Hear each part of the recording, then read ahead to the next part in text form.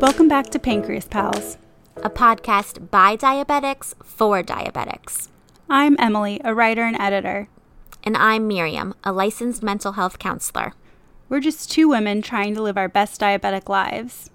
While it might not always be easy due to the literal highs and lows, it always helps to have a Pancreas Pal to turn to. Hello and welcome to Pancreas Pals. I'm Emily. In this season, we will be having a rotating roster of co-hosts. No matter who's sitting beside me in the hosting chair, we're still just two people trying to live our best diabetic lives. Every week, we'll tackle a new topic from the diabetic perspective. Although we may offer tips and tricks, we are not medical professionals. However, we offer anecdotes and general thoughts on how to embrace a type 1 lifestyle on your own terms. It's not easy to do with all of the literal highs and lows, but it does help to have a Pancreas Pal to turn to. Hey guys, welcome to Pancreas Pals. Emily here, and this week's special guest is none other than a fan fave, Miriam Brand. Hey Miriam. Hey, glad to be back as always. And while we miss you, Christy, we are pumped to have Miriam here as well. And this week's episode, which Miriam, as my unofficial diabetic older sister, can discuss. I love that title. Elizabeth, if you're listening, you have a working pancreas, so you're still my older sister, don't worry. But we're going to talk about traveling alone with diabetes, and this is something that is very much on my radar right now because I'm about to go on my first solo work trip to Graceland to cover a wedding chapel there for work. Spoiler alert, and if any of you follow the magazine I work for, I hope I don't get in trouble for saying that, whatevs. But yeah, it's going to be my first solo travel, like staying in a hotel alone by myself. Usually I have a twin sister with me. Shout out to Laura, you rock, don't ever change. But yeah, so for those of you that are diabetic and don't have a twin, you're probably like, oh, I do this all the time, this is chill. Or if you are also kind of a little bit apprehensive about traveling alone, this episode's for you. But yeah, so Miriam, you've traveled alone before, right? Yes. And so when you brought up this topic, I kind of told Emily beforehand, I have so many questions and thoughts, but I'm waiting for the podcast so we can have live reactions. But for me, I'm an anxious traveler in general, but not necessarily because of diabetes. So that's why I'm very curious to kind of hear what particularly is making you anxious about this trip. Which aspects? Is it the preparation, or is it the total logistics of traveling, or is it being somewhere alone? I kind of want to get a better sense of what is making you anxious. You're not going to charge me for the session, right? This is completely pro bono, so you're good. Truly blessed. So I travel a lot with my family. I went to school in Boston, and I'm originally from Florida. I'm kind of a pro at traveling, and I've traveled alone before in terms of actual logistics, like getting to the airport, going through security alone, boarding the plane, all that. But I always end up going to, I end up being surrounded by people where I go. So, like, whether it was my dorm at Boston or, I'm going to visit friends somewhere in a different city. So for me, the most anxiety I have is centered around the fact that I'm going to be staying in a hotel room alone. And of course, my typical what if thoughts come in terms of, what if I have a really bad low blood sugar and I pass out in my hotel room alone?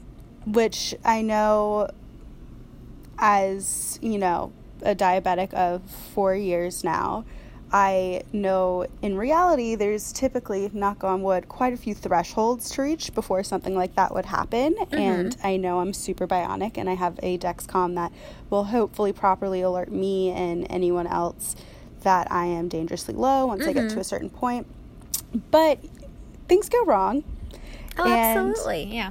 As someone who is ridden with anxiety, most of the time, not like most of the time, but like with a history of anxiety, adding diabetes on top of that history of anxiety is like a whole new playing field, if you will. Absolutely. Well, it gives us like more ammo. There's like more ammunition for like to fuel our anxiety.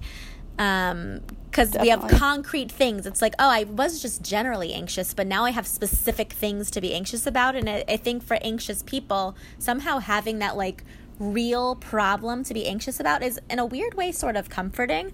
I think it sort of justifies your anxiety better than like being anxious about these general bizarre things that possibly could happen in some scenario. So the anxiety is valid, obviously. These are like real things to be worried about and be concerned about. And I think what you're feeling is like so, I don't want to say common, but I think for diabetics, it makes sense. It's like very relatable, and that imagining, oh, this one time when I'm all alone in this hotel, that's the one time I'm going to have an unbelievably dangerous on a work slow. trip, which would also be like super awkward and embarrassing on some level. Yeah, but I think, you know, what I do in those situations is I break it down so simply. Like, what are the odds? Just statistically, what are the odds that, you know, that something will happen on that night? You sleeping alone in that hotel, what is making it different than you sleeping alone in your bedroom? And you being alone in your bedroom while your twin sister is, you know, right next door in her room. If you were having a dangerous slow, would you even be coherent enough to yell or to really say something that would grab her attention any more so than your Dexcom alarm would, you know? So I always try to break it down, like, what is this hotel night? What is really making this different than what it would be like at home? And listen, sometimes, like, forcing that reality on you or forcing these facts on you, that doesn't necessarily change the anxiety. But I think it gives us more, you know, rational thought. Yeah, a different perspective. And you're more able to rationally think, okay, realistically, what are the odds that this would happen? And I think, you know, obviously there's all sorts of anxiety management, you know, tips and tricks you can try, deep breathing, meditation, etc. But I think in this sort of situation, especially when it's diabetes related, for me, preparation is the best way to manage my anxiety. So if this is specifically your biggest concern, like being alone in a hotel room, having a dangerous slow, what are things you can put in place to prevent something from happening? And I think, you know, we're lucky in this, we're lucky in this day and age that we have the tools and the technology to have some sort of, you know, thresholds, as you mentioned. You know, you have your Dexcom, you have people sharing it, you know, the Dexcom share. So I think by making a list of people you want to make sure their apps are active and, you know, connected to your Dexcom before you leave for your trip. Have all the low snacks next to your bed. These are things that you can control and that you can do to prevent something from happening. And I know for me, that really helps with the anxiety, just knowing I've prepared in every possible scenario. Right as we're in the middle of talking about Dexcom, mine buzzes because I just had 2 big chocolate squares without giving myself any insulin. So LOL, I just went a little high. Mm-hmm. And listen, that happens. It alerted me. Yeah, it alerted you. That in itself is telling me everything won't be fine. Yeah, and obviously... Oh, sorry, go ahead. Oh, no, I was just going to be like, I have been a little scorned lately by my G6 in terms of, listen, it's not perfect. I know that. Mm-hmm. I mean, it's technology. There's margin for error everywhere we go, which is what's so scary to think about a closed loop. Whoa, I think I just had a stroke. A closed loop system with something that's obviously not perfect. Mm-hmm. But I think it was last week. It was probably last weekend. For those of you who follow us on Instagram, you might have seen my video. I had a bad low, and I was like talking like I was drunk. Story of my life with bad lows. But follow us at pancreas_pals to see day to day. But I had a bad low, and my Dexcom didn't catch it, and I had been feeling super woozy. And I thought I was just really dehydrated. So Dexcom was saying I was 95, and I was like, hell yeah, I'm killing it. Everything's great. And I had a really bad headache, and I was like, okay, let me just keep chugging water. And it was like before dinner, like 30 minutes before I was going to have dinner or something. So I didn't want to eat anything. And I didn't think I needed to because it said I was in the 90s. And I didn't get the shakes like I normally do. Finally, I was like, you know what? I feel like I'm going to pass out. Like, I need to check my blood sugar. And I'd had at this point I had a little snack and I was like, maybe I just need some protein or something. I had made myself a super low carb smoothie and I was like, screw it, I'll just have dinner later. And I had half a banana in it, so it was probably that was like all the grams of carbs, so it was like 15 grams of carbs. And this is a half hour later that I'm still feeling super woozy. And I finally checked my blood sugar and I was like, I had just hit 60. So I had been a lot lower before that because it was 30 minutes after having the banana. And I was like, oh my God, I've been burned by my Dexcom. Like, how could you do this to me, my one true love? And so, I mean, it happens. It but does. I was so... And I think... Yeah. Yeah, so it kind of shook your trust in the technology. And I think that's something that...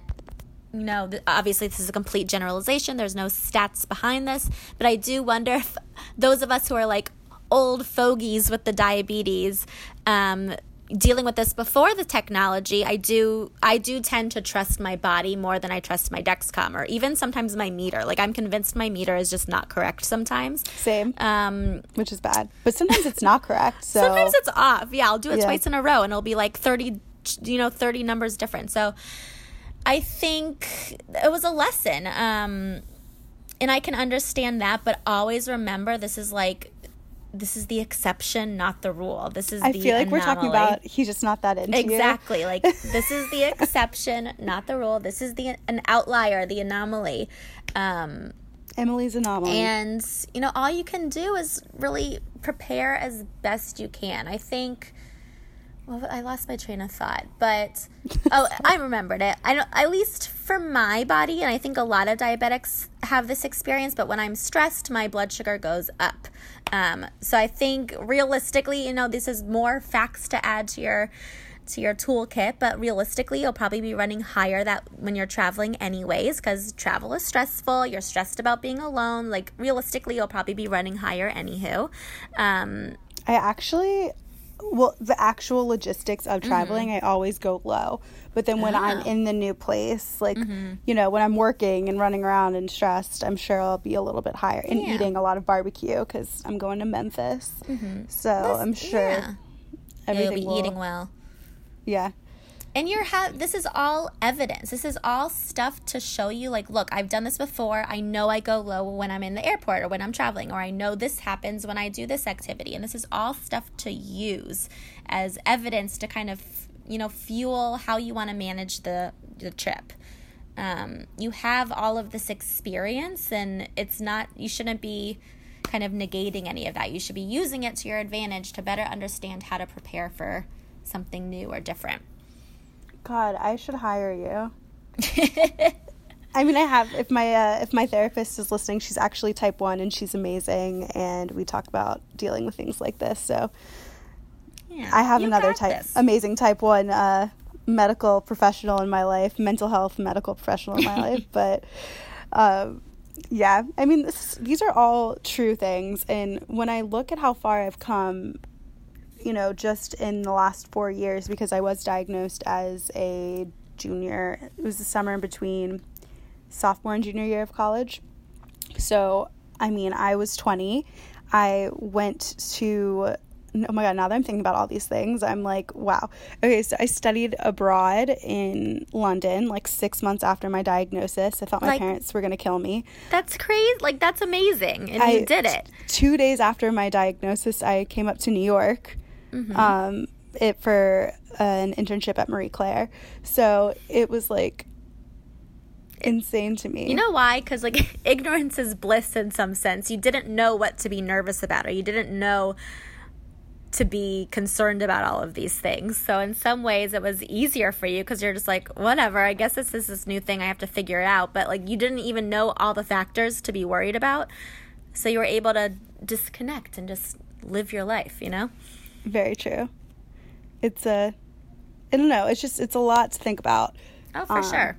But like also in a good way. I mean, to any listeners, once we post this episode, if you've had your fair share, definitely share it. But this kind of goes a little bit with wearing your medical alert ID. Like, there's steps that you can take. Absolutely. Sorry, which reminds me, I never wear mine. I should. Miriam, if you're going to be a pancreas value, that's actually like not the rule. true. That's not true. I'm like alienating so many people. Listen, I wear my Apple Watch pretty much every single day unless it's like a special occasion, and I have it set thanks to Kendall, the sweet librarian on Instagram, if anyone follows her, but she showed me how to do it, where my main watch face says like Miriam, my age, and says type 1 diabetic. So I like to think that like... That is your medical ID. Exactly. But there are really cute ones now. Listen, when I was like a little kid diagnosed, there was only one type of medical bracelet. It was like the clunky, thick, big chain. It was so ugly. Mine was uglier than that. Emily's showing me her bracelet right now, and hers is like somewhat dainty and cute. Mine was like really ugly. I'm sure it was amazing. So I think it traumatized me. Utilitarianism is in these ugly bracelets, and I remember mine. Maybe it was because I was so little and like couldn't figure it out, but like it never came off. I thought you had to like take a chainsaw to cut it off my wrist. I swear to God, it was like stuck on my wrist forever. I did everything, slept, showered, like everything in that bracelet. But now there's so many cute ones, and there's something on Instagram popped up recently. It's like really dainty. There's like Lauren Shop ID. Maybe it's that. Like these really pretty bracelets. Aware causes, highs. Yeah. You know what? My fiance was asking me what I wanted for my birthday, so maybe I'll say this. How sad. That's actually, I feel bad about that. I didn't mean to shame you into that being your birthday present. It's so true. But this is perfect for travel. Like you should be wearing one of those. What else do I do? I know for me, the most stressful part of traveling is actually the preparation and packing. So I literally, and I know a lot of diabetics do this. I sometimes I wonder if I'm doing it to an extreme, but I pack like 7 times more supplies than I know I'll actually need. I do too. Because there are times, and I'm sure we've all had it for those of us who are on the pump, where you put on a pump site and something's just like not right. It doesn't feel right, or it's kinking, like something's just not good. So I pack like 800 pump sites, enough for essentially every possible diabetic situation. I pack syringes, and this is all based on experience of trips I've been on where something went wrong and I didn't have what I needed. So I actually happen to have like a backup pump, one of my old insulin pumps that still technically works. So I always travel with that pump, with some like two sets basically, or 2 sites that I would need.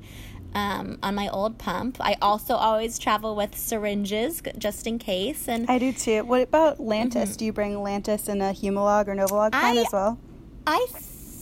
It depends. If I happen to have one in my fridge, I will. I try to always have a Lantus available just in case. Yeah. But then I kind of convince myself, I'm like, okay, so what are the odds that my current pump won't work, my backup pump won't work, and that I'll have to be off a pump for long enough that I would need Lantus in addition to just my Humalog. So that's true. That is like a maybe for me. Well, for me, my whole thing is like, I play what are the odds game, but then I realized like the odds of being diagnosed when you're type 1 with type 1 when you're 20 was also really low. So the odds are never in your favor. I was like, let me see, and I'm a twin, and there's just so many different things. Like, it's true. And honestly, if it's something easy to throw in, like at that point, throwing in 1 extra vial of an insulin, it's not going to add much to my. And the pens really aren't. The pens bulky are like at all. They're bulky thin. And they're easy.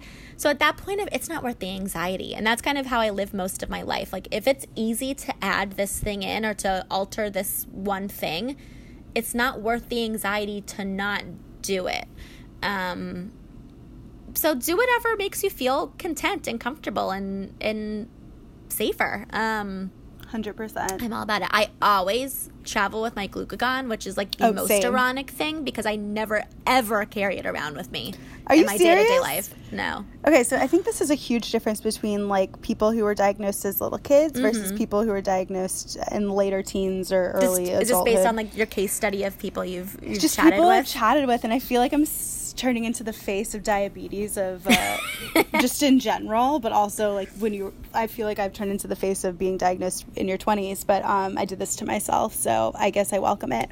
But I don't go anywhere without my glucagon. I literally bring it upstairs to the gym with me, and it's because, well, also now that I'm saying this out loud, it's truly just because I'm neurotic, but and that's okay. I mean, my thing is like, I don't want worst case scenario, something bad to happen and not to be prepared. Absolutely. but you're so in tune with your body. You're so used to, I guess, managing the disease. I mean, what are you just don't care anymore? You don't need, like, I feel like I'm like jinxing myself because I've said this, but I've had this disease for 22 years. Never once have I needed a glucagon. Knock on wood. Knock on wood.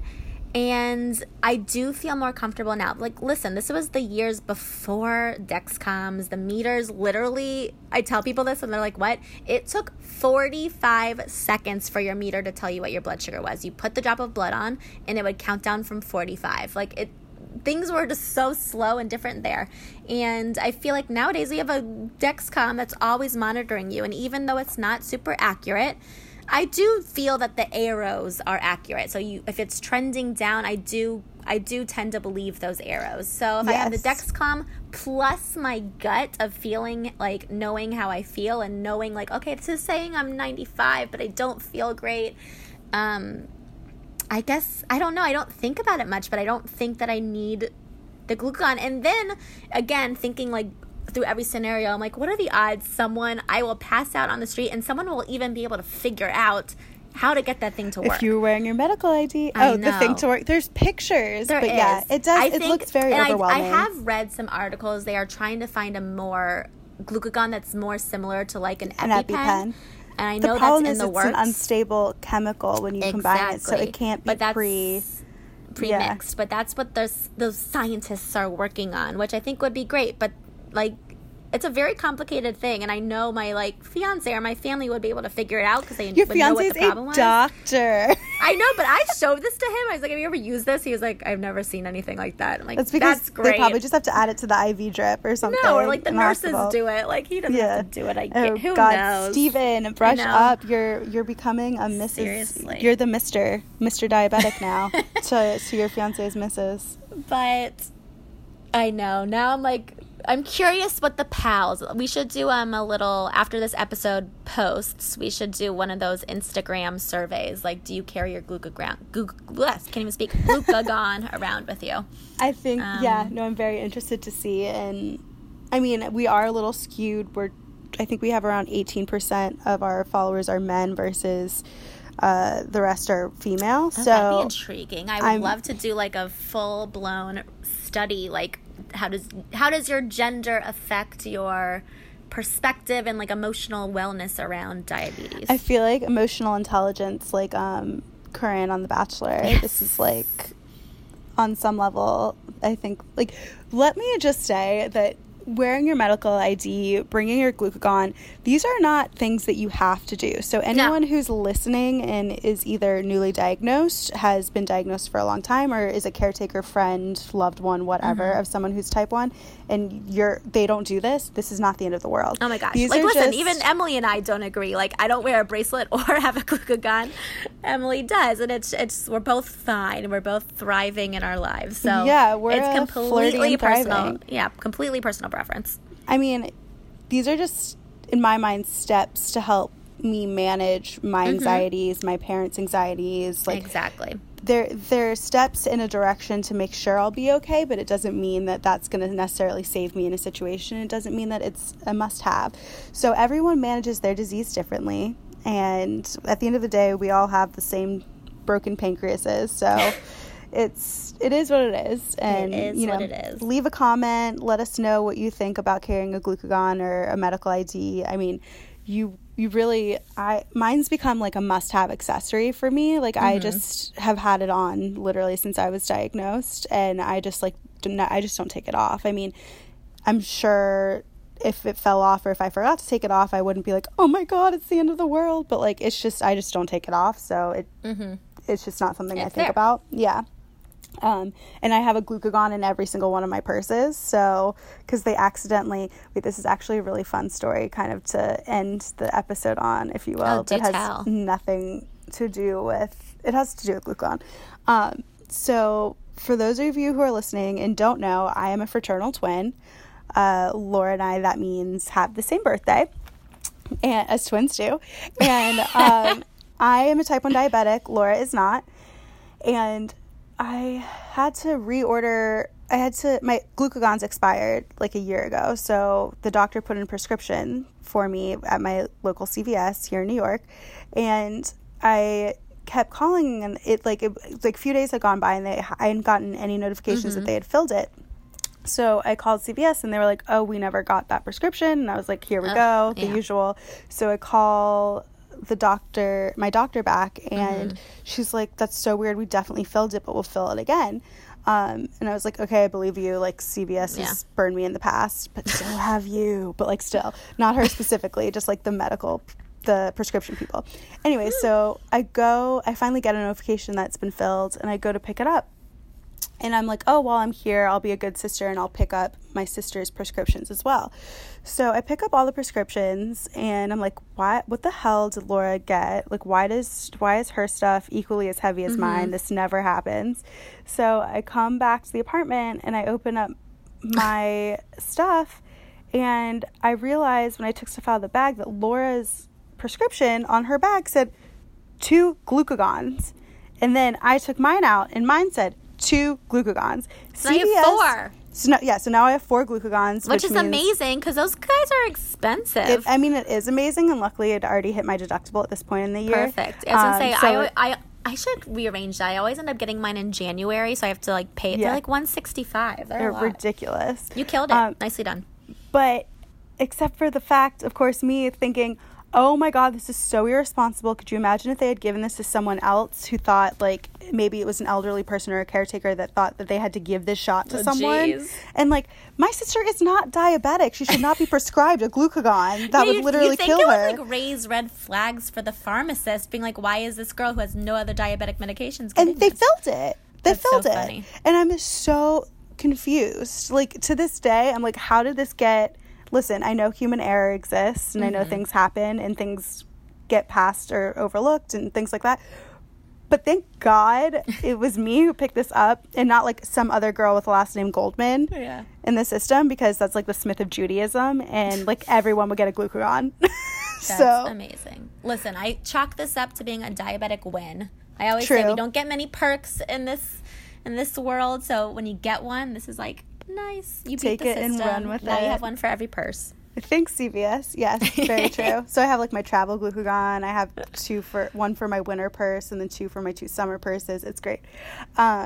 But anyways, this has been another episode of Pancreas Pals. Oh, amazing. So be sure to continue tuning in, everyone, this season. We will be having a round of guests, and we have a big announcement at the end of the season as to who will be taking over as a co-host with me next season. Dun, dun, dun. I keep saying Doesn't season it feel like 5 times. It feels like a competition show, like American Idol or something. Tune in next week. To find out who our next like Food Network star is. You know, oh my God, like we could. I should have let the pals vote for the next co-host. Oh my God, maybe we'll still throw that in, but then like plot twist, you have to listen to the episodes to know that this is a fake news situation. But follow us on Instagram at pancreas_pals, and we have a very full rest of the season. We miss Christy, but not all is lost, and don't worry, guys, we're still going to be coming at you with a full, I'm just repeating myself, with a full season. It's going to be good. We've got special guests. It'll be awesome. I'm pumped. Oh my God. Intended. Yes. Long live the dad jokes. All right. Have a great week, everyone. And be sure to follow our Instagram for latest updates, and come back next week for more fun. Have a good one. Bye, guys.